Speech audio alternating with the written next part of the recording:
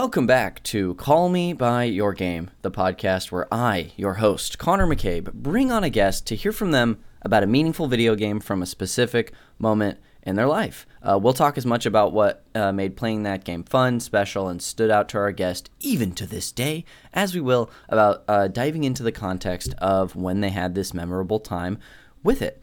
A little bit of housekeeping up top is that you can check us out on social media. We're all over the gosh dang internet. We're on Instagram at Call Me By Your Game Pod, and on Twitter at Call Me By Your Game, but there's just one Y in the Twitter URL. There's also links to anything we bring up today. It's going to be in the show notes, so you don't even have to type it out. But on social media, you can see what episodes we have coming out every week. You can see the cool art I make for every episode, and I am choosing to describe it as cool. And you can learn about our guests, who they are, and how you can support them in a respectful, non-creepy way. You can also support us by leaving us a rating and review wherever you get your podcasts, letting us know what you like about the show, what may be a favorite episode, or even the coolest thing our guest today shared. That really helps more people find us. Even I did see a tweet the other day that said it doesn't affect the algorithm, and I guess it wouldn't really matter for us because we only have like 35 reviews, so who cares? You can also share the show with a friend, whether they love video games in general or the game that we've brought on to discuss for today. You can join our Discord, where we have for our whole entire network, we have a really nice Discord for Super NPC Radio where people are discussing all the shows that we've got and different things that are going on. So yeah, if you want to have a nice conversation with some other great people, we've got a Discord, link in the show notes. And lastly, you can check us out on Patreon. We're over at patreon.com/supernpcradio, where we're currently, for this show, I do a monthly bonus sort of thorough discussion with a group of people, and they're called the Call Me By Your Game co-op episodes.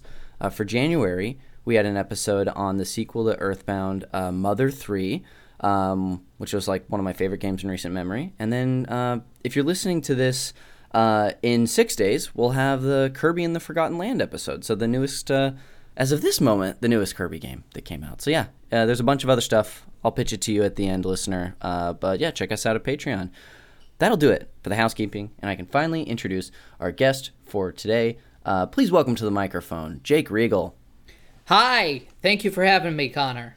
Hey, you're so welcome. I even did a little, I broke from my exact script in the the housekeeping. I ad-libbed a little bit. I extended it because it's already like 3. I know exactly about how long it is. It felt fresh. It felt spontaneous. It was good. You know what? I'm trying to just instill a little bit of that in the show because listeners probably have heard me do that very almost exact housekeeping for. This is episode 151, so a lot of episodes now. So I'm glad to get some on-mic affirmation. Thank you. Well, can I throw out a curveball right away just to make please. it even more spontaneous? Yes. I'm going to stop my cat from eating her sister's food live on mic. Tuesday, I love this. Tuesday. We get a lot of cat content on the show. I probably talked about. All right, there we go. I'm back. Hey, there we go. So how many cats do you have? I got to ask. 2 cats. 2 cats. Is and one it's an named Tuesday? auto-feeder situation. Yeah, Tuesday and Lunchbox are the names of the cats. That's great. Yeah, I only have one, so there's no one's food except my own that I have to like fight her off from eating. And she's really. Right. Are your cats bold? Because mine's so bold. Yeah, well, I have one very food-motivated cat and one not-so-food-motivated cat. So the struggle is to keep the not food-motivated cat fed. Nice, yes. Because otherwise, Tuesday will just eat all available food at all times.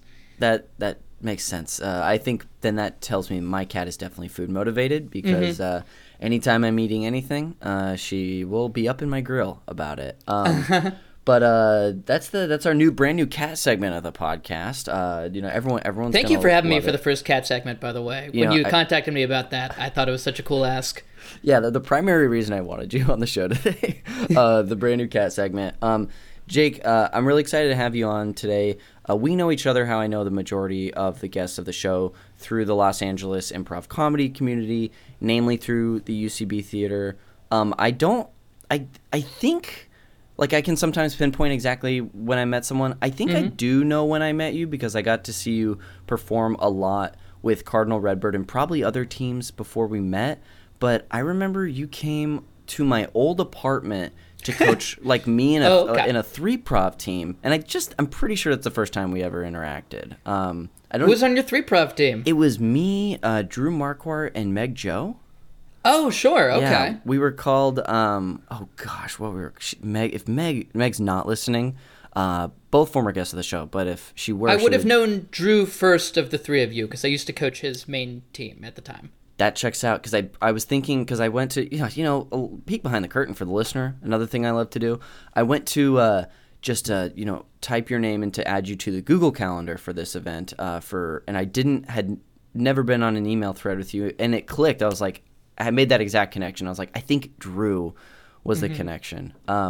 You say we've never been on a thread together. You're not counting the time that UCB accidentally, openly replied all to every member of the community. So we all have each other's email addresses. You know what? You're totally right. That's never forget that beautiful moment.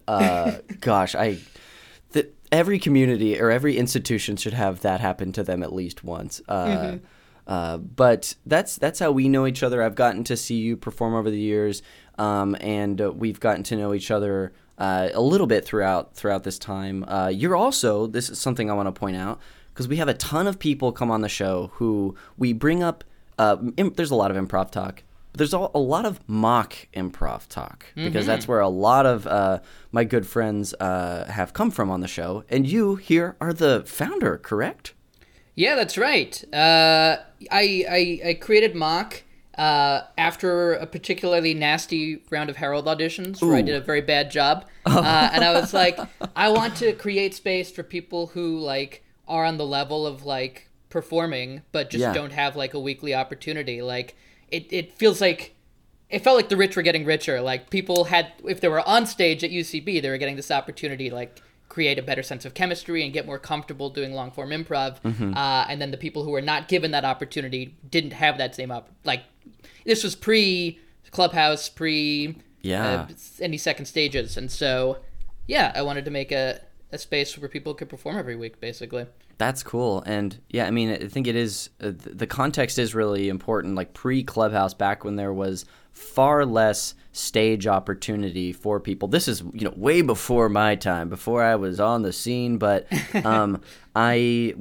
so that's just one like little thread I wanted to connect here was, you coming on and being the founder. So thank you for founding Mock Improv. A lot of people still love it to this day. I'm not performing with Mock anymore, but I did host it for a time too. But it's analytics wise, is this podcast mostly listened to by improvisers, or is this bewildering for people who are listening to this right now?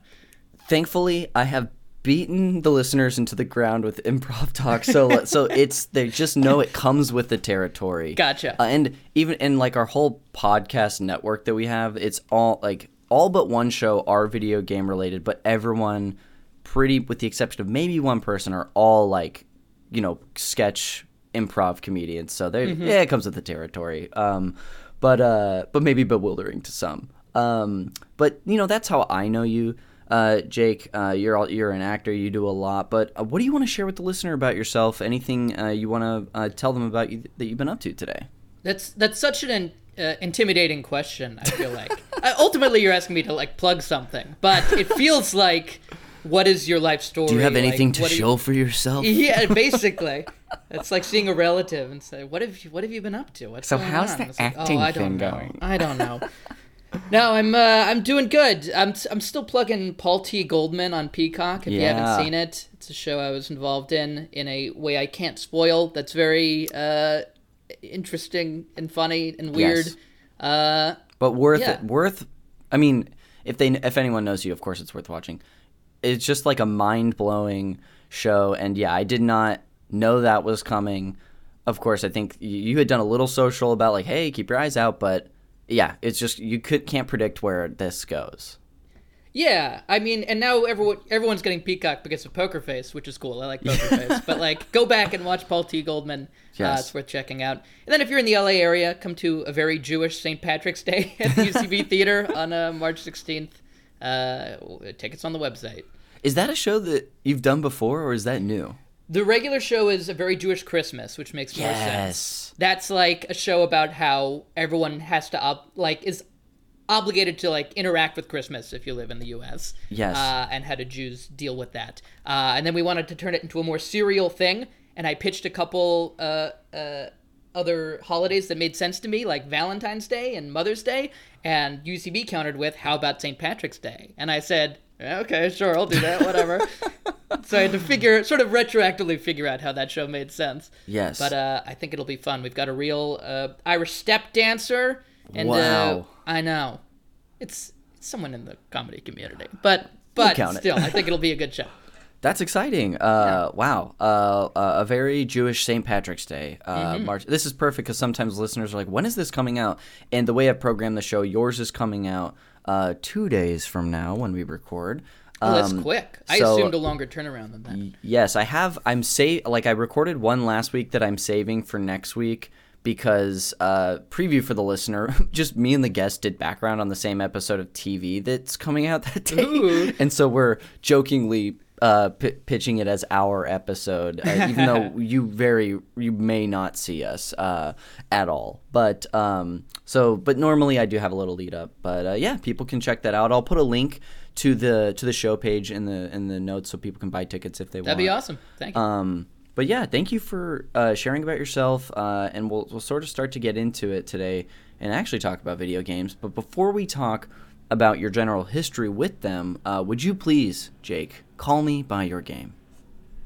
My game today is a game that I am shocked has not been featured on the show to this point.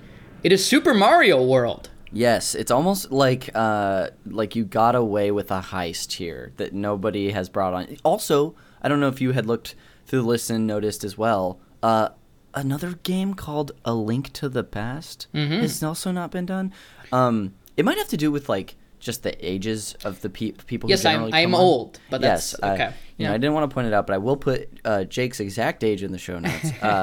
But yeah, I'm really excited to hear from you on this. As I was telling you, I've been playing this game a lot lately, so I'm ready to go with it. I don't always have a connection to the games people bring on, but this one I do, so it should be fun. But let's talk about your general history with games. When do you remember first taking an interest in them in your life? Mm-hmm. Well, I've got to say, it's sort of why I chose Super Mario World. Oh, cool. I'm going to withhold part of the story here, but it Sweet. is like very foundational to me as to why I play video games in general. The very first video game I remember playing was Battletoads. Ooh. Yeah, but More like that one Brutal didn't hook me Toads, quite am I the right? same. I know. Yeah, it might have been like one of the sequels. I don't know which Battletoads it was. And I played with a neighbor who had it. But Mario World was not long after that. And yeah, it's been a lifelong passion / distraction, I would say. That's I remember really cool. in college, I went cold turkey off video games for like 2 years, and I'm like, I'm an adult now, and I don't play video games. And then my roommate got Guitar Hero, and then boy. it was over. I just went Yep. like headlong back into video games, and I never looked back. A lot of people on the show, even people, I'm sort of assuming we're in like a similar class where we've had a long relationship with games, still game to this day. But fortunately for you, you haven't made it a part of your brand and like a side gig of yours, like I have. But a lot of people have like I call it a dark period where like life takes over, or you have a sort of like a desire, like you two, to be an adult. I did the same thing. So it's just fun to hear that the Guitar Hero was the game that got you out of that. Do you remember? Was it the first Guitar Hero? Do you remember? It was the first Guitar Hero, cool. and it was like expensive for college kids. Like my roommate, like he spent $100 or more on this dumb guitar. He got 2 guitars. So that's what the setup's like $180 or something for the game and 2 guitars. But it set our on-campus apartment on fire. We were granted it was my Xbox, so I did have a system, yes, but I wasn't playing it. Totally. Probably more of a DVD player at the time. It might have been, yeah. Yeah. But I got good at Guitar Hero, man. I play guitar almost every day in real life. Oh, wow. And I'm terrible at it. I am awful at guitar.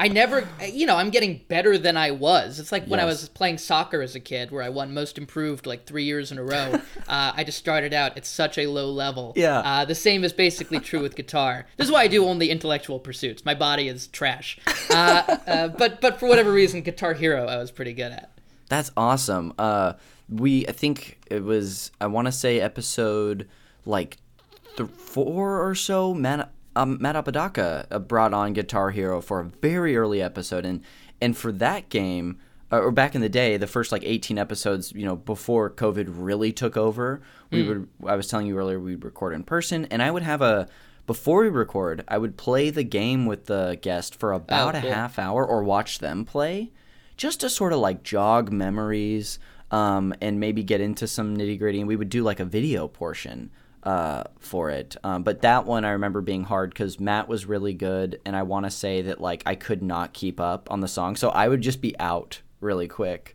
You had to train on that thing. You really had to. It took time and effort, but it was fun. Yeah. Did you ever get into Rock Band? I did. You're basically describing my college experience. Yeah. By my senior year, Rock Band had come out, and I bought it, and we did play it a bit, Yeah. but it just didn't take hold of my friend circle the same way that Guitar Hero did. Yeah, it takes a lot more to get people together. Instead of learning one instrument, you're learning at least one more. Right. With the drums. The drums were kind of hard, was my recollection of Rock Band. I definitely never got even like proficient or even like mediocre at it. Yeah. But I feel like, Guitar Hero, those are like very social games, and I'm like a very introverted person for the most part, and I feel like video games have always been sort of an access point towards socialization for me. Yeah. Even though these days I mostly play single-player games. Yeah. But like in middle school, I was playing Smash with my friends, and like playing Diablo 2 with my friends, like... And I was saying off mic that I listened to Lily Du's episode to prep myself for this. I also did a MUD, one of those text-based Whoa, really? RPGs in like 8th and 9th grade. I spent in just an unreasonable amount of time playing a text-based on this one's called Lensmore. Oh my gosh. So me and my friends were all playing Lensmore together. That's so much fun. Oh, what a nice thread from that episode to this, too. So it's not just Lily out there who enjoyed a text-based a game like that. That's really cool. I mean, earlier I was going to ask, because you had described a few platformers that you played, like a genre that you maybe first got into that wasn't that, but you've already led me there. So I guess I might ask you, do you have a favorite like genre of game to this day? Yeah, well, so I'm a wimp and I can't deal with jump scares. So Yeah. that cuts Me off neither. like almost half of all video games, I feel like. Like some FPSs I can play and other ones are just like, this is too scary. I can't do this. Yeah. The enemies are running too fast at me. So even though, so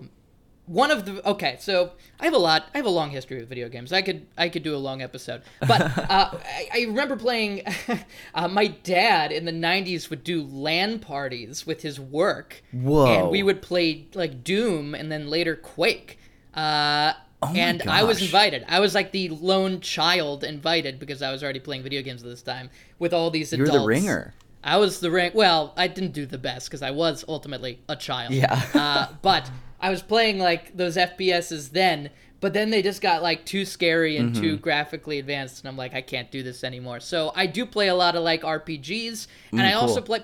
I put video games in two categories of like ones that I feel no shame in playing. Like right now, I'm playing Persona 5. Oh, cool. It has a narrative. It has ideas. It is enriching in some way. I think video games absolutely can be enriching. But then I also play Madden. I play these games that are just like content cycles where you're just like, this is a way to spend 3 hours of my life. I like sports games and like the Tony Hawk series was big in my life. Like all these series that like even Diablo 2 is this. Like it's not really an RPG. Diablo 2 is a spreadsheet. Like you just spend time playing, and you nothing is gained. It's just like here's a way to whittle away my life. I'm equally addicted to those as I am to games with actual narrative and Yeah. something interesting going on in them. I can relate to that in the sense that like because I have more time for games right now, so I've kind of got like different like types of gaming that I do as well. I've been trying to stream more, so like I have like 2 games that I'm streaming that I only play really on stream because I'm trying to save it, and then I have like my me game, which like when I want to actually sit down and not that I don't enjoy streaming, I really do, but when I just want to not have to like not have to engage with either the few people in chat or just myself to keep it entertaining. The game I'm playing is Fire Emblem Engage on the Switch. Which I've never played a Fire Emblem game. This is my second one. I played a lot of Three Houses, which is the previous Switch title, but never didn't beat the game. And I've never really played almost any tactics RPGs, but I do really enjoy this one.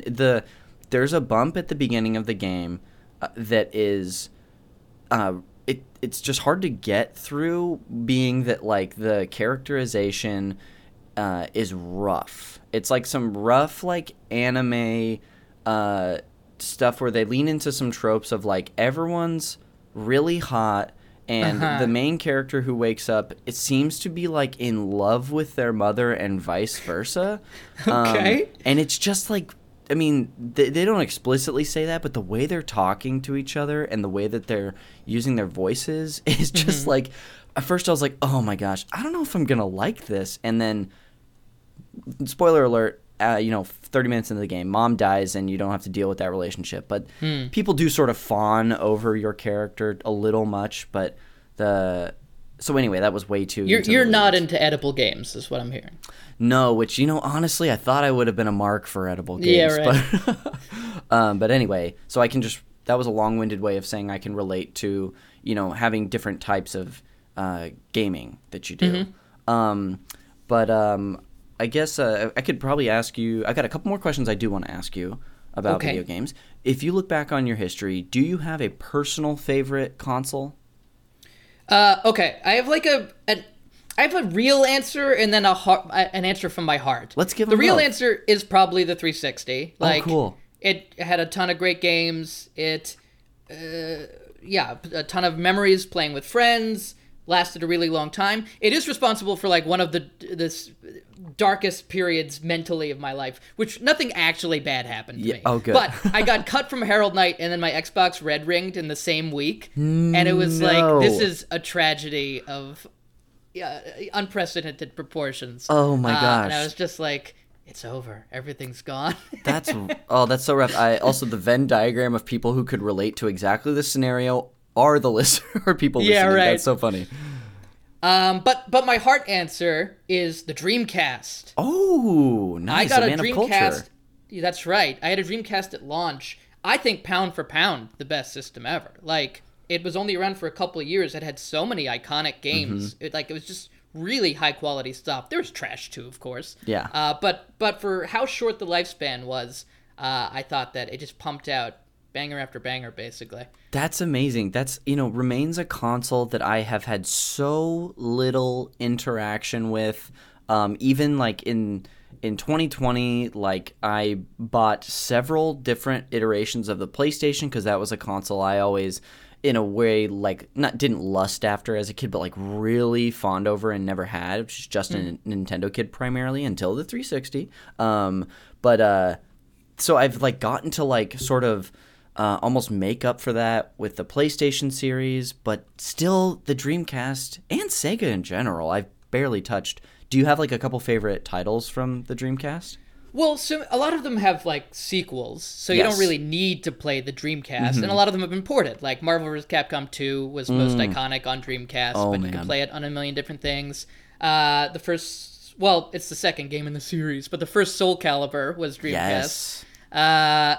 What else? Power Stone 2? Oh, if you've never played Power Stone 2, that's a really good game. I've played the first one. I don't know if you know Patrick Ellers, but Patrick, we had a fighting game night that I had like our little video game crew over last year at some point. Anyway, Patrick brought his Dreamcast, and I think Power Stone 1 and Marvel vs. Capcom 2. And I mean, I got the floor wiped, but it was with me Right. I was the whatever. With whom the floor was white. Yes. But it was really fun. Are you another game that I'm fascinated by that I've never gotten to play is the Jet Set Radio or Jet Set Grind? Grind was the sequel. The sequel. Jet Set Radio I had, and I did not get it. Because I was really into Tony Hawk, and I'm like, I'm going to love this game. And it didn't click with me at the time. Yeah. But this was 1999 or 2000 or whatever. Like, I will happily revisit Jet Set Radio and change my mind. But yeah, the Sonic Adventures were fun. Ready to Rumble boxing. I don't know. Part of it's just nostalgia. Yeah, that's fantastic. Not enough Dreamcast talk on the show.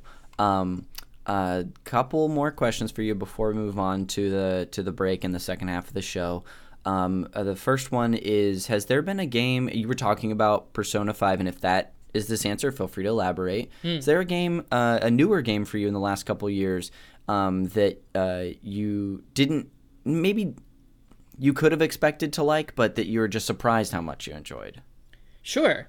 Well, first off, I have to give a shout out to Seaman, the Dreamcast game, which I forgot to mention previously. I did own it. It wasn't very good, but it exists, and Google it if you don't know that game. Anyhow, to answer your actual question, one of the other games I pitched was Disco Elysium, which everyone loves that game. It's not surprising that I love that game, but I played it in late 2020 when everyone, myself included, was having a very hard time, and I was just feeling very alone and disconnected from the world. And that game made me cry at the end. I don't want to say what happens. It's not as brilliant an experience as some people make it out to be. Sure. I don't want to overbuild this. It is a video game. It's just a funny video game that has some satirical elements in it. It's absolutely worth playing, but it hit me the same way that, have you seen A Serious Man, the Coen Brothers movie? I have not. Well, it might not connect. That movie connects with me on a Jewish level. But it's also just a really good movie, and it has the ending of it creates this feeling of you have no control over your life, your problems are irrelevant, the world will continue without you. And Disco Elysium has a similar moment. Yeah. Well, how you read that is up to you. Yes. It's not necessarily a negative thing, believe, or at least the way I feel it. Could be it just freeing, hits me on perhaps. a big, profound. Yeah, absolutely. Yeah. It's nihilistic and the traditional definition of it, I feel like. Wow. But yeah, I got a similar vibe from the ending of that game in a time where it was meaningful to me. I was also watching space documentaries at night to fall asleep, just being I am irrelevant. Yes. This doesn't matter. Wow. That it's funny when multiple medias that you're consuming sort of can align in that way. Thematically, like you were just saying. I don't have an example of I was playing this game and then this show was felt like it was saying something similar or giving a similar idea. So that's really interesting. And the last question I have for you in this part is there anything about your just history in gaming that you would be bummed if you didn't shout it out before we move on? But bummed if I didn't shout it out. Oh man, I have been touching a lot of the greatest hits. The only time I ever went viral on Twitter was a video game tweet. What was that? Well, I'm a comedian, and I've been on Twitter for 15 years. I've never gone viral for a joke I've written in my entire life.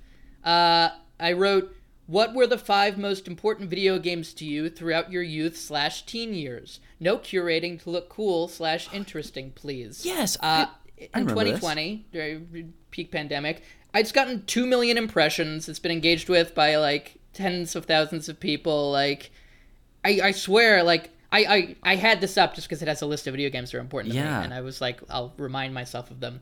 But it's just so funny to me that I've never succeeded on Twitter as a content creator. It was only an engagement trap that has gotten people interested in my shit. That is funny. We did one of the Patreon exclusive shows that we have on our network, which is it's the weekly show that everyone gets regardless of whether you're at the $5 or the $10 tier. And this sounds like a great deal. Oh, it's a fantastic deal. This is how I seamlessly promote it.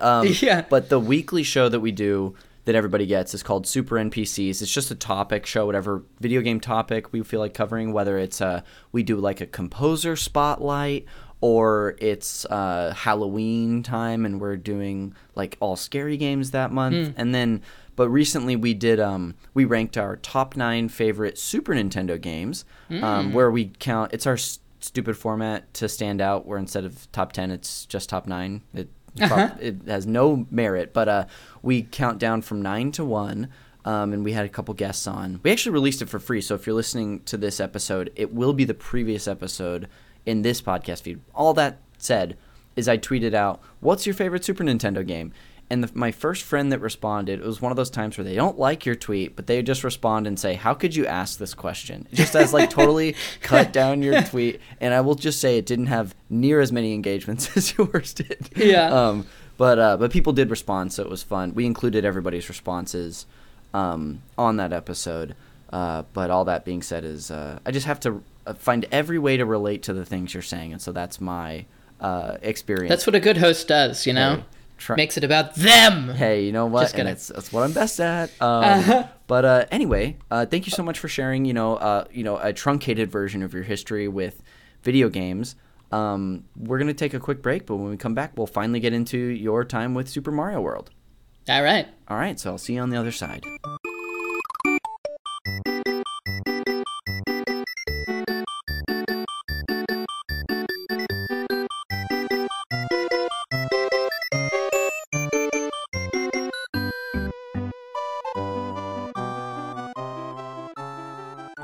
Welcome back to Call Me by Your Game. I'm pretty sure my voice just cracked. Did I imagine that, or did you hear that, Jake? I didn't hear it. Okay. There was like no, it didn't crack. It was like happened, call me, but it wasn't like a call me. It was just more of an energetic enunciative moment. Cool. I probably didn't need to call it out, but I did. I just can't help but call out when my behavior's strange. I totally wouldn't have clocked it had you not framed your own thing. Basically. Yeah, I could have smoothly moved past it, but I refused. Anyway, we're back here with Jake Regal to discuss Super Mario World. Really excited to get into it, Jake. Before we, hear your personal history, I want to do a little table setting for the listener. And I'm just basically sharing, I've got a good knowledge of this game's context, but I'm going to be reading from the Super Mario Wiki. And if you want to jump in at any time, or there's any context that you feel is important to include, by all means, please hop in. But without further ado, I'll go ahead and just get us into it. Super Mario World, also known as Super Mario Bros. 4 in Japan, is a 2D Super Mario game. I didn't know that. Hey, there we go. Now you do. Which it does make sense because it is the 4th Super Mario Brothers game, but just didn't get that name over here. It's a 2D Super Mario platforming game, and it was a launch title released for the Super Nintendo Entertainment System and with the Super Nintendo Entertainment System in 1990, developed by Nintendo EAD, which is Entertainment and Analysis Division. Did you know, Jake, and that's we're going to be doing fun facts at the end, all provided by Did You Know Gaming. So anyway, I'm distracting myself. Did you know that there are not very many regular boxed copies of this game, because at least the initial launch and run, they were included with the Super Nintendo, which I don't think had a Super Mario World like box. Interesting. I did not know that, but I also had a regular boxed copy. I'm pretty confident. Oh wow! You know, maybe I'm wrong. Maybe what I'm thinking is that, or what I'm remembering is that because they came with the system, it was rare to find a single boxed copy, because people just kept them, maybe? I see, yeah. Yeah. I might just be wrong, but I feel like when I got the SNES, which we'll get into, was a little bit later in the life cycle, and it was no longer... Like, it was like All-Stars that came with the SNES and not Super Mario World. Well, then that could corroborate the fact I sort of like half shared and then wasn't super confident about. So I guess we'll never know. But being a sequel to Super Mario Bros. 3, the game retains many of the elements that debuted in that game, such as the world map and the Koopaling boss fights, while introducing a large variety of new gameplay mechanics, such as an expanded and less linear world map and the ability to save the game. introduced in Super Mario World is Mario's sidekick, Yoshi. And his species shares the same name. In fact, you're like, I don't remember. I should know because I just played this game and it's right here. I could probably find it. But it takes place in Dinosaur Land, not Yoshi's Island, but like Dinosaur Land. Yoshi's Island hadn't been codified until the sequel, I feel like. Yes, not for like 5 years, but yeah, it's that's a really fun thing about this game is that one of the most popular characters in the Super Mario series, Yoshi, is introduced as your little horse that you essentially ride on and kick into the abyss when you need an extra jump. That's right. Yeah, that is sad. There's a lot of Yoshi sacrificing for.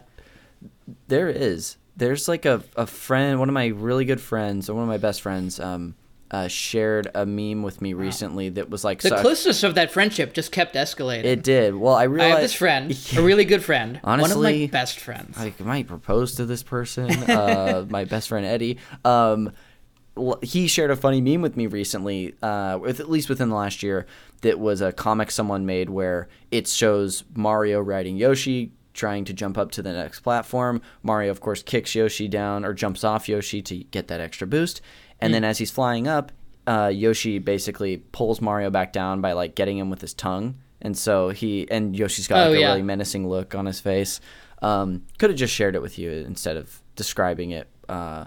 No, I get to visualize it in my own art style that way. It's kind of better, yeah. It's kind of like reading instead of watching the movies. It's always better. But Yoshi, the man's called Ove, not Otto. Yeah. My dad read that book before and was like really excited. Couldn't care less that the movie was coming out, which I was like, I didn't understand that. Yoshi, incredibly popular. Like it's my sister's favorite character. It's one of my other best friends' favorite character. A lot of best friends. Is Yoshi popular in your circles? Do you like Yoshi? Yoshi popular in my circles. I did main Yoshi in Mario Kart. Oh yeah. So in that way, he's popular. Mm-hmm. Otherwise, I don't know that I have a special relationship with Yoshi outside of that necessarily. I think very popular in Mario Kart and like Mario Party as well. Mm-hmm. So much to the point that I know a lot of people I end up playing those games with want to be Yoshi. So I have just been like, I've become like a Donkey Kong person because everyone likes Yoshi, almost like zigging where others are zagging. Sure. Because in Mario Kart especially, that's a real choice. You're playing the game a different style, basically. Yes, just being a heavy after playing most of my life being a boring Mario player, right down the middle. But yeah, that's a huge thing. Yoshi, is a playable mount in this game, and he's got his own unique abilities. There's like 4 different types of Yoshis that you can get in this game, which you may not even interact with. If you don't... Yeah, because most of them are on the Rainbow Road and thereabouts, right? Yes. I didn't remember that until this playthrough. I sort of like dipped my toe into that Star Road area. Mm-hmm. And that's what I meant. Yeah. That's what I meant. Hey, we're just smoothly getting past it. So that was true. Yeah. It's the best-selling Super Nintendo game of all time, of course, because it was a launch title and was packaged with the system for so long. Incredible launch title. It introduced new gameplay elements that weren't in the first 3 Super Mario Brothers, and even in 3, even though there are a lot of similarities. It was eventually included in the Super Mario All-Stars plus Super Mario World compilation cart, which is Could that be what I was thinking of? It's possible. It really could. Man, that'd be such a nice title to get with your system, like essentially 5 games. A port was later released to the Game Boy Advance as a part of the Super Mario Advance series. It's considered one of the greatest games of all time. This game's reputation really speaks for itself. I think it's the first one that is still good in the context of 2023. Sure, yeah. Like, Mario, the original game is iconic, but it's not... If you have no relationship to Super Mario Brothers, you're going to be like, what is this? Yeah. And then 2 is a mess for the famous reasons. Yes. 3's pretty good. 3's good. But I would say that World is the one that took it to the next level and made it, like, still a satisfying platforming experience if you were to pick it up today. I think that's absolutely true. I played through 3 last year, because also on Super NPCs, every year we do the next Super Mario Brothers game. And so last year we did 3 right around this time, and just a couple weeks ago we did an episode on Super Mario World, and I played through that as well, like I was sharing with you off the show. And because once you start playing it, it's just the most fun I had this month, basically. Yeah. And I will say that as much as I also think 3 is a borderline masterpiece, the barrier for entry there is higher. There's no save feature, so it's not as you have to like beat it. Essentially, nowadays you don't have to beat it in one run. Right, just save your state.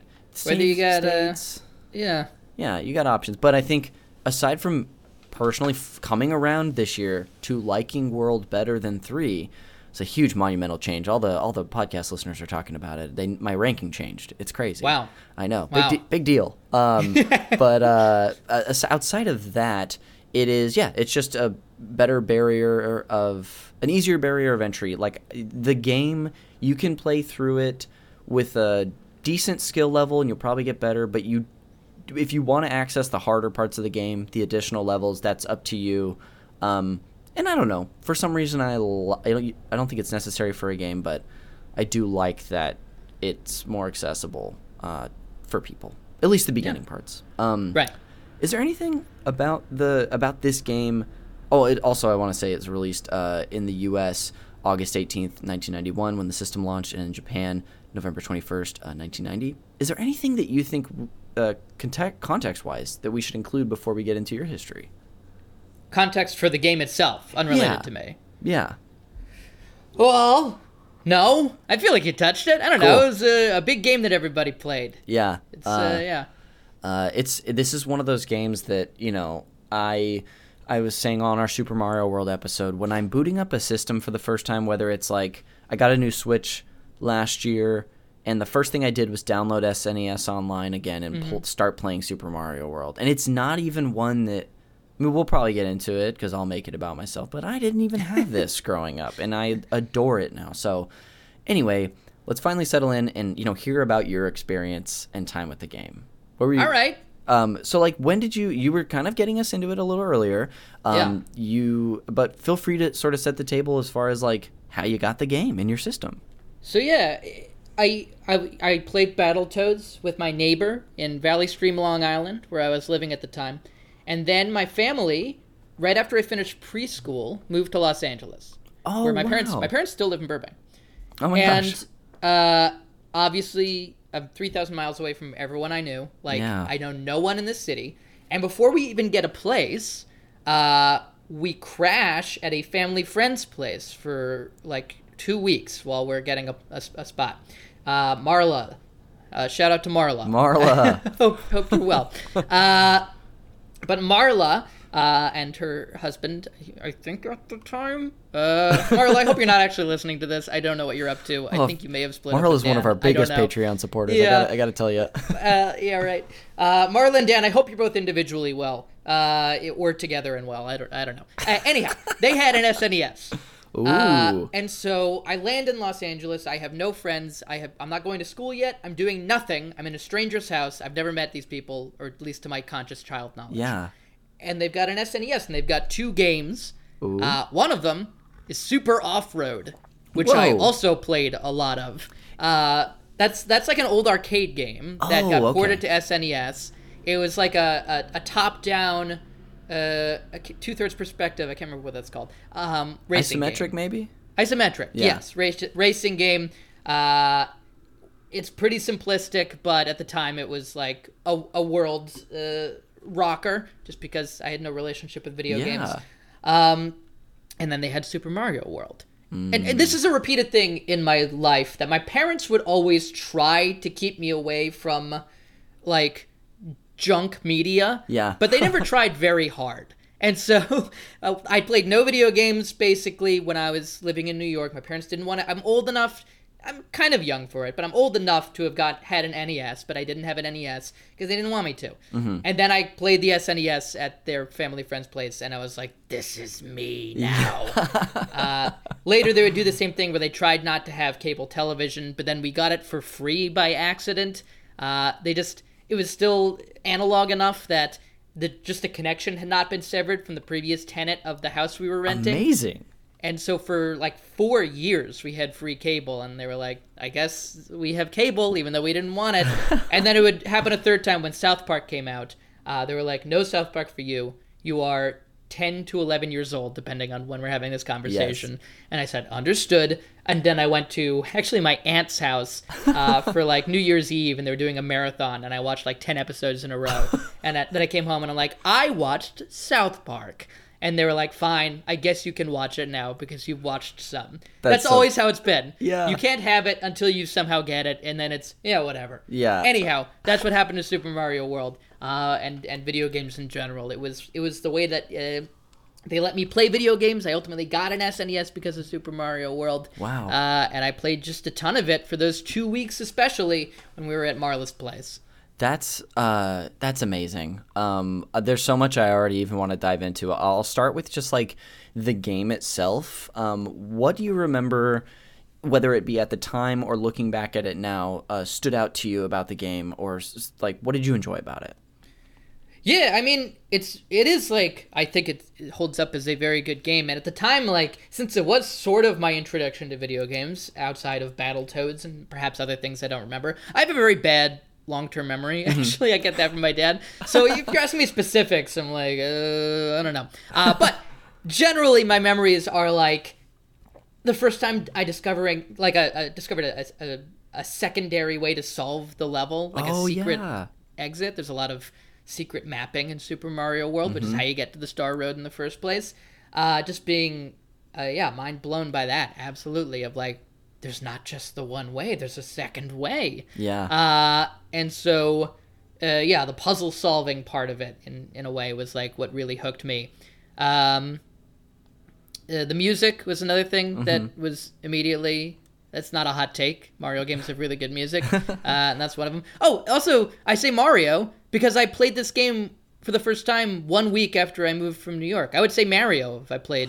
Of course. If I learned about this game when I lived in New York, I would call it Mario Brothers. But because I became conceptually aware of the name Mario 1 week after I moved to Los Angeles, I call him Mario. I always find that interesting. How different your life would have been if he was Mario to you. I say Orange. I say Mary was Mary because she got married, but I say Mario. Wow. They just released they keep rolling out different trailers for the Super Mario Brothers movie, which I'm sure you've maybe seen some of those. Yeah. And they had a new one, I think that came out this weekend, where it's like an advertisement for their plumbing business. Yes. And at the end of the like commercial for their plumbing business, the lady who's like satisfied with their work refers to them, and of course it takes place in Brooklyn, and she says Mario, which I think was a really interesting inclusion because obviously it's pronounced Mario generally, and that's how they're going to pronounce it, I'm sure, in the movie. But to have the Brooklyn person, I'm assuming, say Mario was just an interesting contextual choice. Well, he's from either New York or New Donk City, depending on where in the canon you're pulling from. Yeah. I'm sure he's called Mario to his friends. Yeah. I don't know. Maybe that's going to be the twist that gets people up in arms in this movie, is that... Yes, people are not already upset about this movie for other reasons. No. I couldn't think of a single reason. But that is a really funny thing that... just a funny anecdote from your experience with the game. And I want to talk about one thing, which is the secret exits and the way that there is no one path, and it's something that in the previous game in 3, you can also sort of deviate from a single path. Right. Like you can, certain maps that you're going through, you can like just not do a level and go to a different one to continue down the path to the castle or the end of the world.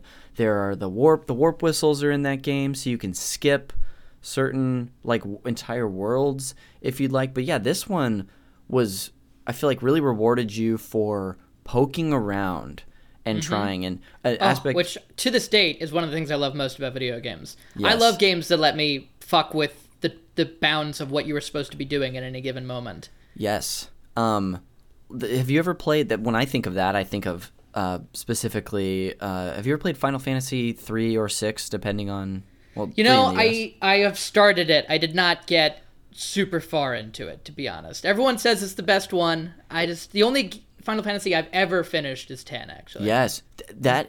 Aside from 7 Remake, 10 is the only mainline one I've ever finished as well. But I've played a lot of 3/6. I played it a bunch of times. I actually have it on the SNES. But when I think of the idea you just shared, is that you can break that game. If you know how to, like, spec your characters and give them certain abilities based on the systems that are in the game, you can not only just break the game and become super powerful in a way the game I don't think anticipated, but you can actually break the game with a bug, which I'm sure is commonplace in games. But you're right. That's just what I think of as another Super Nintendo title. But you might remember, too, in Super Mario World, one way that the game, and I love this very, very simple detail, that the game will communicate to you that there is an alternate path in a level, is that the marker on the map, instead of being yellow or like a house, will be red. That's right. I forgot about that. Yeah, I think it... Yeah, that's great. And it might flash, too, if you haven't found that alternate route, or both routes in it. There's one particular area, having just replayed it, it's so fresh, the Forest of Illusion. Do you remember this area? Which one? Oh, man. It's like, I have a SNES Classic in the room next door. Gorgeous. I thought about playing through it last night, but I just didn't have the time. It's like basically one of these... It's the hardest part for me in the game because it's like World 4 or so, and it's essentially the map is a maze where, like, you have to find the right secret exit in the right like marker to even get out of that area. Yeah. Okay. Yeah. It's a lot less mysterious now because I think this was like my third time playing through the game, so I kind of had like a vague memory. So it was like there, like it was almost like the line was dotted, and I just had to like right through the line. Perfect analogy or metaphor or whatever. But yeah. Anyway, this is a very long-winded way to say I too just am like still very impressed by the mystery and the incentive and the fun and satisfaction of finding one of these. It's cool. The interesting thing about both World and the original Super Mario Brothers is you can skip like a majority of the game if you want to. Yeah. Is that true in 3 as well or no? Yeah, you can. I think if you get like a couple warp whistles, and you can, I think, get to like World 7 or so before you have to really like play a majority of the game. Yeah. But it's hard. In that game, it's really difficult, and there's kind of, unless you're like a true master, there's no incentive to do that because you need like pages of power-ups. Whereas in this game, you can only really have like one spare power-up that like you can actually press a button to get it to fall. That which I forgot about, but anyway, a little long-winded by me. But yeah, do you remember that's another thing you didn't have to call out? Yeah. You're doing great. I can't not do it. Yeah. What is there anything else like about the game that like when you think of it that you wanted to sort of shout out? Sorry, what? It's okay. Is there any other like aspect of the game that memory that you have about it that you wanted to bring up? I feel like I like the levels are all very iconic to me. Like this is true of most Mario games, but just like the different like the lava levels and the ghost levels and they all have such different vibes. Underwater levels as unpleasant as ever. Yep. And, I feel like across all video games, that's something people feel like it's a necessary evil of video games. Not as bad as Sonic, though. Sonic has the worst underwater levels because he's dying the whole time. I don't know if you've ever played like an old school Sonic game, but like the music starts to like speed up and it goes like when he's underwater and like running out of breath, and you're like, I don't want to do this. This is too high stakes for me. I'm letting this hedgehog die on screen, and I'm a child, and it's my fault. That's so funny. Yeah, the water levels are frustrating. In this in this game too, there's a couple kinds of fish. There's like the fish that just like aimlessly swim across the level, and then there's the these little bastards that like are asleep, but if you get near them, they wake up and they sort of just like hover after you. I don't like those guys. Yeah, I don't have I have a distaste for them. But another thing that I think about having just played this is how charming this game is. For sure. Mario, very lovable character, even in the first, 3 Mario Brothers games. It's charming, it's great. But this one, with the animation that I think was possible on the Super SNES, the Super Nintendo, or maybe just what they chose to do with the animation, there's just like little details that I like. For example, I like when you're falling, like when you jump and your jump is ending, Mario's hat will sort of like float in the air. Yeah. As if there's a little wind resistance right. as he's falling. I also love the cape animations for Yes. when he's trying to puff up or when he's trying to go speed bombing. Like it feels very fluid for that older game. Absolutely. Or even like if you if you jump and you hold the A, he'll sort of like float down with the cape, and the cape I like how it like sort of moves in the air too. In fact, the cape is a whole thing we have barely touched on, but that's something that, of course, not growing up with the game, it has taken me a long time to even get decent at using it. And now I can like... Oh, that was like my main deal. Yeah. That was... Because that's how you access a lot of the secret worlds in Mario World. And so, yeah, my cape skill was... I played, because of this, I played World before I played 3. And there's Tanuki Mario in 3. And it's similar, but it's not the same. It's like, the physics are different. There's a whole different skill set. And so that didn't click with me in the same way. I'm like, I'm a cape guy.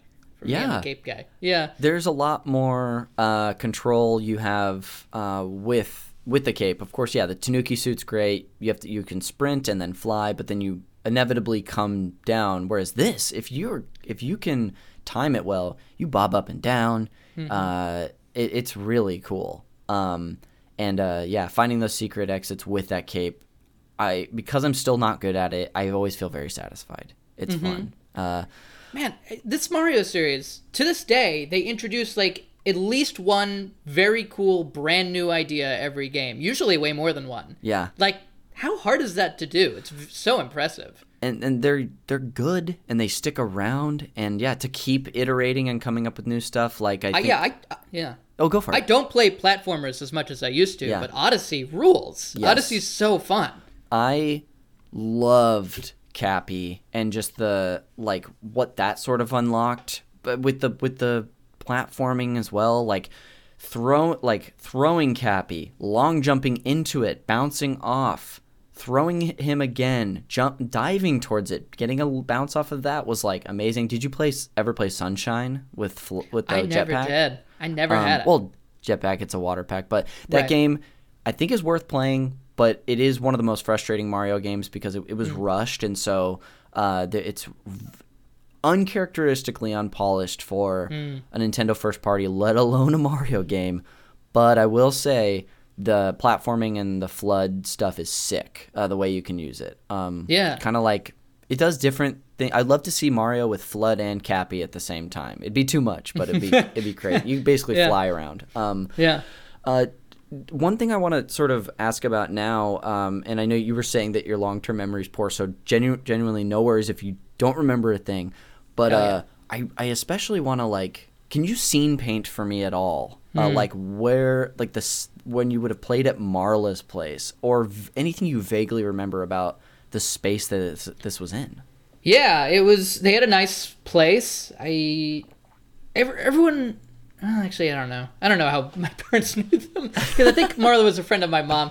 Most of my parents' friends are magicians, because my dad's a magician, and I find that I didn't know funny. this. Oh, yeah. Oh, my gosh. And, they're not doing magic all the time. And so they're just people, and then I, like, learn that they're, like, very known magicians, and I'm like, oh, okay, sure. Yeah. It's interesting. But anyhow, Marla and Dan, they had a nice two-story place, and this was on their second story. It was like a guest bedroom, cool. I think, effectively. And my real memory was that this might not have been the initial two. Oh, you know what? I'm flipping. It's the same people. I think they may have moved, or they moved where their SNES was. When I first played it, it was downstairs in like a big living room area, and they had like a big TV. They were rich for whatever reason. And I was like, magicians, this is the you gotta thing be I've ever filthy seen. stinking rich. I don't think they were magicians, though.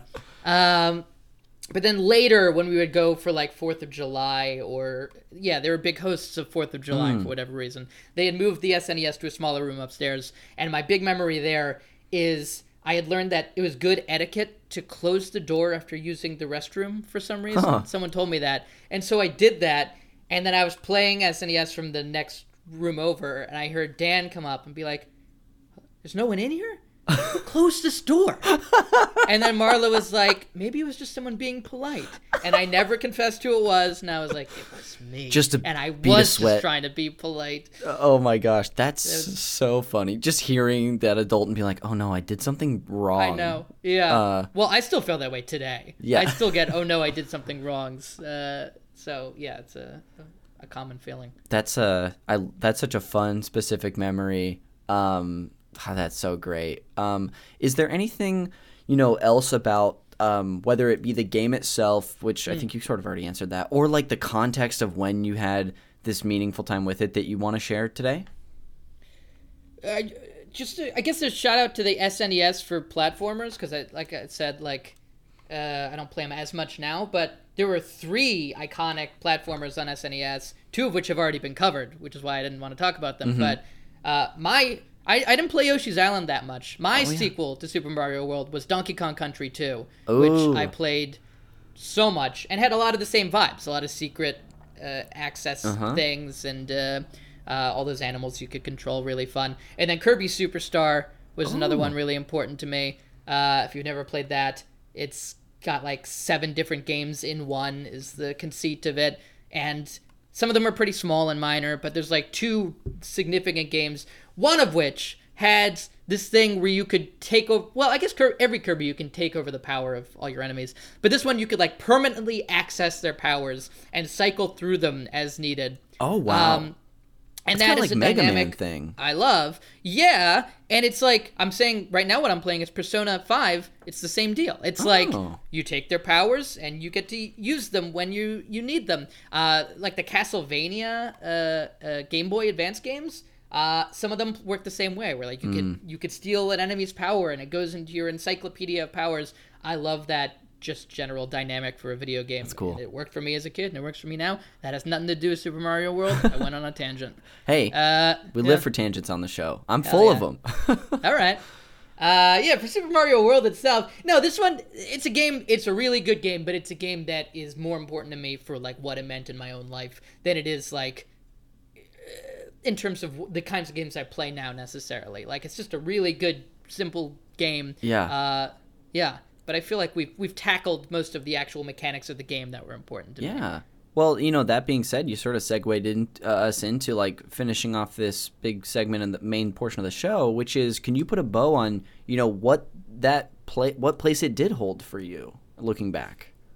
Yeah, I mean, it was like one of the games that launched me into the world of playing video games. I did have one of my dark periods, as you talked about earlier, later, and another thing that got me back into video games was, of all things, the computer game NHL 97. Nice. So there were 2 similar games in that, and Guitar Hero. They're like 3 games that all got me out of places where I was not playing video games and got me back into these worlds where I was, or for Super Mario World, it was the first time that happened. Like, oh, I need to have this system. I need to pester my parents until I can get an SNES. It launched me into gaming in general.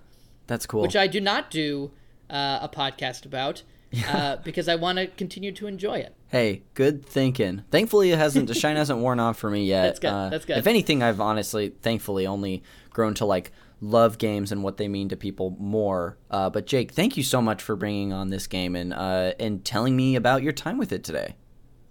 Thank you for having me. Shout out to Blue Yoshi. I didn't mention Blue Yoshi. He's the best Yoshi. Blue Yoshi's sick as hell. Well, before we go, I do have a couple of post-show segments prepared for you based on you bringing on Super Mario World as your game of choice. The first of which is the Fact Me by Your Game segment, and that's just where I share fun facts about the game with my guest. As I previewed earlier, both of these come from the YouTube channel Did You Know Gaming. They've got a great episode on Super Mario World, so I definitely recommend checking that out because there's a lot more that I didn't include here. The first fact I have titled Super Mario 3 Remake. Now, before making Super Mario World, when the EAD team was getting situated with this new Super Nintendo console that they had, when they were getting familiar with it, they ended up remaking portions of Super Mario Bros. 3 to test out the system's capabilities. And remnants of this remake and some early inclusions in Super Mario World that were cut could actually be seen in early promotional material of Super Mario World. Such as, you mentioned it earlier, the Raccoon Tail Tanuki suit is in, like, I don't know if it was in Nintendo Power, but the video has a screenshot of, like, Mario running up one of those walls that has, like, the little pink, like, almost like doorstop thing that lets you run straight up a wall. Oh, sure, you know yeah. those things? And he's got the raccoon tail, and in his item box is the leaf, like from Super Mario Bros. 3. So that was, not only a part that they had remade for the Super Nintendo, which would eventually be Super Mario All-Stars. They would remake it in a way. Right. But it was one of many things that was like or elements that was cut from the game, which is great because the cape, we kind of shouted out earlier, is by both of our accounts better and more cool and dynamic. But yeah, that's the first fact for you.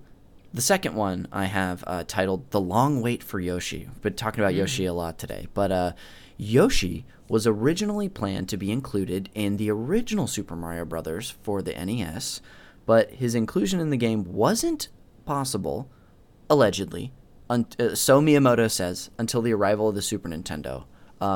According to him, it was the increase in power from the NES to the Super Nintendo that allowed Yoshi to be fully realized with all of his abilities, being able to ride, being able to just leave him somewhere and come back, fly, eat things, all that jazz. And Miyamoto allegedly liked the idea of Yoshi so much when they first had the idea that he kept a sketch of Mario riding a dinosaur above his desk for 5 years before Super Mario World was made. And the video also includes this sketch. It looks terrible, but it is Mario riding a dinosaur. Yeah. Did you? So it's not a family member at his office. It's not someone important to him. It's just a sketch of future Yoshi. Yes. I'm doing this for you. I'm working for you. Yeah, and when he does something that he's maybe shameful about, he puts the sketch down so it can't see him. That's right. Like a picture. Did you ever? This is not something I included, but did you see any of like the news when there was like that huge Nintendo leak a few years ago called the Giga Leak that came out? I heard about this. I didn't really dive into it. There was like a lot from like Nintendo's archives that eventually came out that nobody had ever seen, including some like early like designs for Yoshi and the evolution of what he looked like from start to finish. His face is so rounded as we know today, but earlier was like a more pointy face, and it just looks weird. You got to look it up. Right. But I was just thinking of that there. That'll do it for the Fact Me by Your Game segment, and I'll lead us into the final one, the game recommendations. Now, Jake, this is my one forced tie-in to the movie Call Me by Your Name, where I am going to treat... Getting more timely every passing year. It's very true. Jeremy, play the Sufjan song. I'm going to treat Super Mario World as your passionate summer Italian love that you're eventually going to move on from because it's a fling. And what I'm going to recommend to you are potential new flings to help you get over this loss. But, with the idea of comfort for you, these are all going to have something in common with Super Mario World. So a little familiarity, if you will. The first of which I have for you, and I've got 3, is if you want, Super Mario World, is a lot of things. Would not describe it as underrated. It is properly rated as one of the best games of all time. But if you want an underrated 2D platformer, not from this era, but from the PS3 era, I'll recommend a game that I just discovered today called Puppeteer. Have you ever heard of this thing? No, I've never heard of Puppeteer. I never heard of it. I was trying to find like an underrated game that still seemed to be pretty well liked, and it was a game. It's actually a PlayStation game done by Sony Japan, and it's a platformer where you play this little puppet. I think you start out as a kid who's turned into a puppet, and then immediately decapitated. So how about that? Oh, okay. Yeah. Is it tonally dark in general, or is that just a strange touch? I'll be honest, didn't dive in enough to find, but I think that's just like a strange touch they put on it. Puppeteer. Interesting. So there's Puppeteer. That's your first recommendation. The second of which is if you want another Titanic Super Nintendo platformer, but you want more action focus as opposed to actual platforming, I'll recommend another all-timer, Super Metroid. Have you ever played this one? Yeah, I played it as an adult a bit. Yes. I didn't play it as a kid, so it was actually like, well, I got into those Castlevania games. Cool. And then learned that the name of that genre is Metroidvania. Yes. And I was like, oh, I have to go back and play Super Metroid and see what that's about. So yeah, I do definitely like that genre of games. If you've ever played the Ori games for Xbox, that's my recommendation to you. Really good. The funny you say that. I just recently built a PC because my old computer crapped out, and I was kind of over the way that Mac does things. Long story short is I can do cool gaming stuff on this too. I've only been playing old stuff, but I did download Ori and the Blind Forest for like $5. There you go. And it's gorgeous, by the way. Oh yeah. Beautiful. So thank you for the rec. Wow. Future listeners, take note. I like that sort of stuff. So that's your second recommendation, Super Metroid. And then finally, your last recommendation is if you want, if you know, your focus, the thing you took away from, which, you know, it kind of did happen this way. If the cape was your jam, if that's all you care about, if that is the aspect that you are tied to most closely to this game, then I've got another recommendation of a game where you can also fly around in a cape. And that is Superman 64. I don't know that I'm going to take that rec. And I did play it at a Toys R Us setup. Oh, really? In 1996, or for 10 minutes or whatever. And then we're like, never again. Well, that is you're making a good choice because that was my silly recommendation. I love to have a silly one at the end. Historically, I like to invite the gardeners in to start to tend to my buildings green. So if you hear that, that's what I've let them in. Perfect. Yeah. Well, that'll do it for the recommendations. I'll wrap it up again. Puppeteer, Super Metroid, and Superman 64. That'll do it for the game recommendations, and that'll actually bring us to the end of the show. So before we go and plug whatever we want on the way out, Jake, thanks so much for doing this. This was a blast to hear from you about your time with games, and specifically Super Mario World. Thank you so much for having me. I love video games. I love talking about video games. Absolutely. Yeah. You can find me at Jake Regal on social medias. Go to that UCB show. Cardinal Redbird's playing Convoy this week. Hell yeah. But you don't have to do a link for that one. I think it's sold out. But come check it out if there's standby. Yeah, I don't know. That's my stuff. Killer. Yeah. Well, I'll go ahead and just close us out with some plugs of my own. The cover art, the show art for Call Me By Your Game is done by Glenn J. You can find him and his other great work on Instagram at Glenn with 2 N's.jay. The show is produced by and edited by Jeremy Schmidt. You can give him a little thank you by checking out his show, also on our network, Video Games, a Comedy Show. It's more of a roundtable style group podcast where we do whatever we want. Sometimes the episode is a roast of Mario, where Mario gets roasted by members of the Mushroom Kingdom. That's our most high concept sort of stuff we do. Other times, like this last week, we did a console draft where we drafted our favorite games from the Nintendo Wii. It's the 15th one of these episodes we've done in sort of a desert island format. What can I ask what the number one overall was? Number one overall pick was Super Mario Galaxy 2. Yeah. Which solid pick, yeah. I had pick 2, so there was 8 of us. We did a snake draft, so you pick, if you're at the top of the draft, you have like a bunch of picks before you get back. I went with Mario Kart Wii, which is like I think it's like my 4th favorite Mario Kart. Right. But that episode's great. You can watch the video on my Twitch channel or just listen to the podcast. You can follow me on social media at Connor_McCabe, and I stream on Twitch at twitch.tv/consiscool69, and that's CONZ. Lately, I've been streaming. Have you ever played Half-Life, Jake? Yeah. I've never played it, and I'm streaming the original game now, and it shows its age, but it's pretty dang fun. Also, a lot of scary jump scares.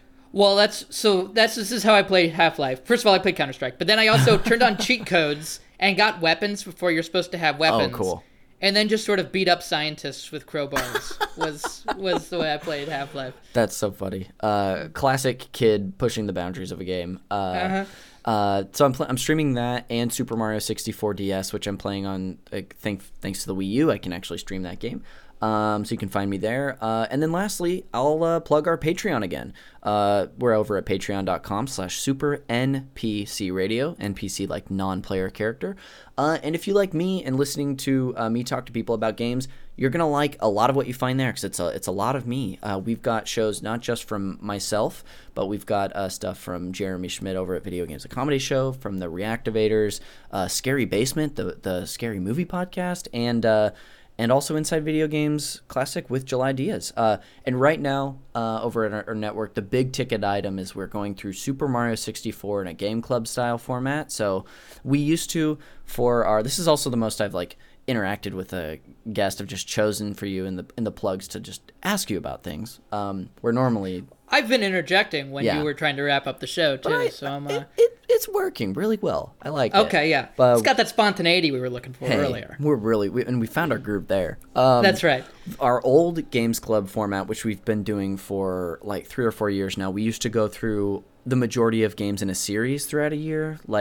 2 years ago, we covered 18 of 21 Zelda games, and so we'd do one episode that was about an hour and a half to 2 hours every other Friday. Those would come out.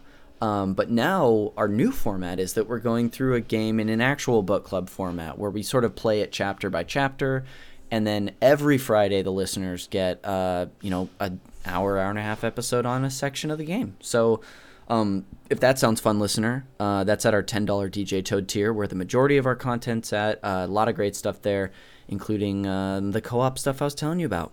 But that'll do it for my plugs, and that'll actually wrap up the show. So thank you so much for listening to this episode of Call Me By Your Game. We will see you on the next one.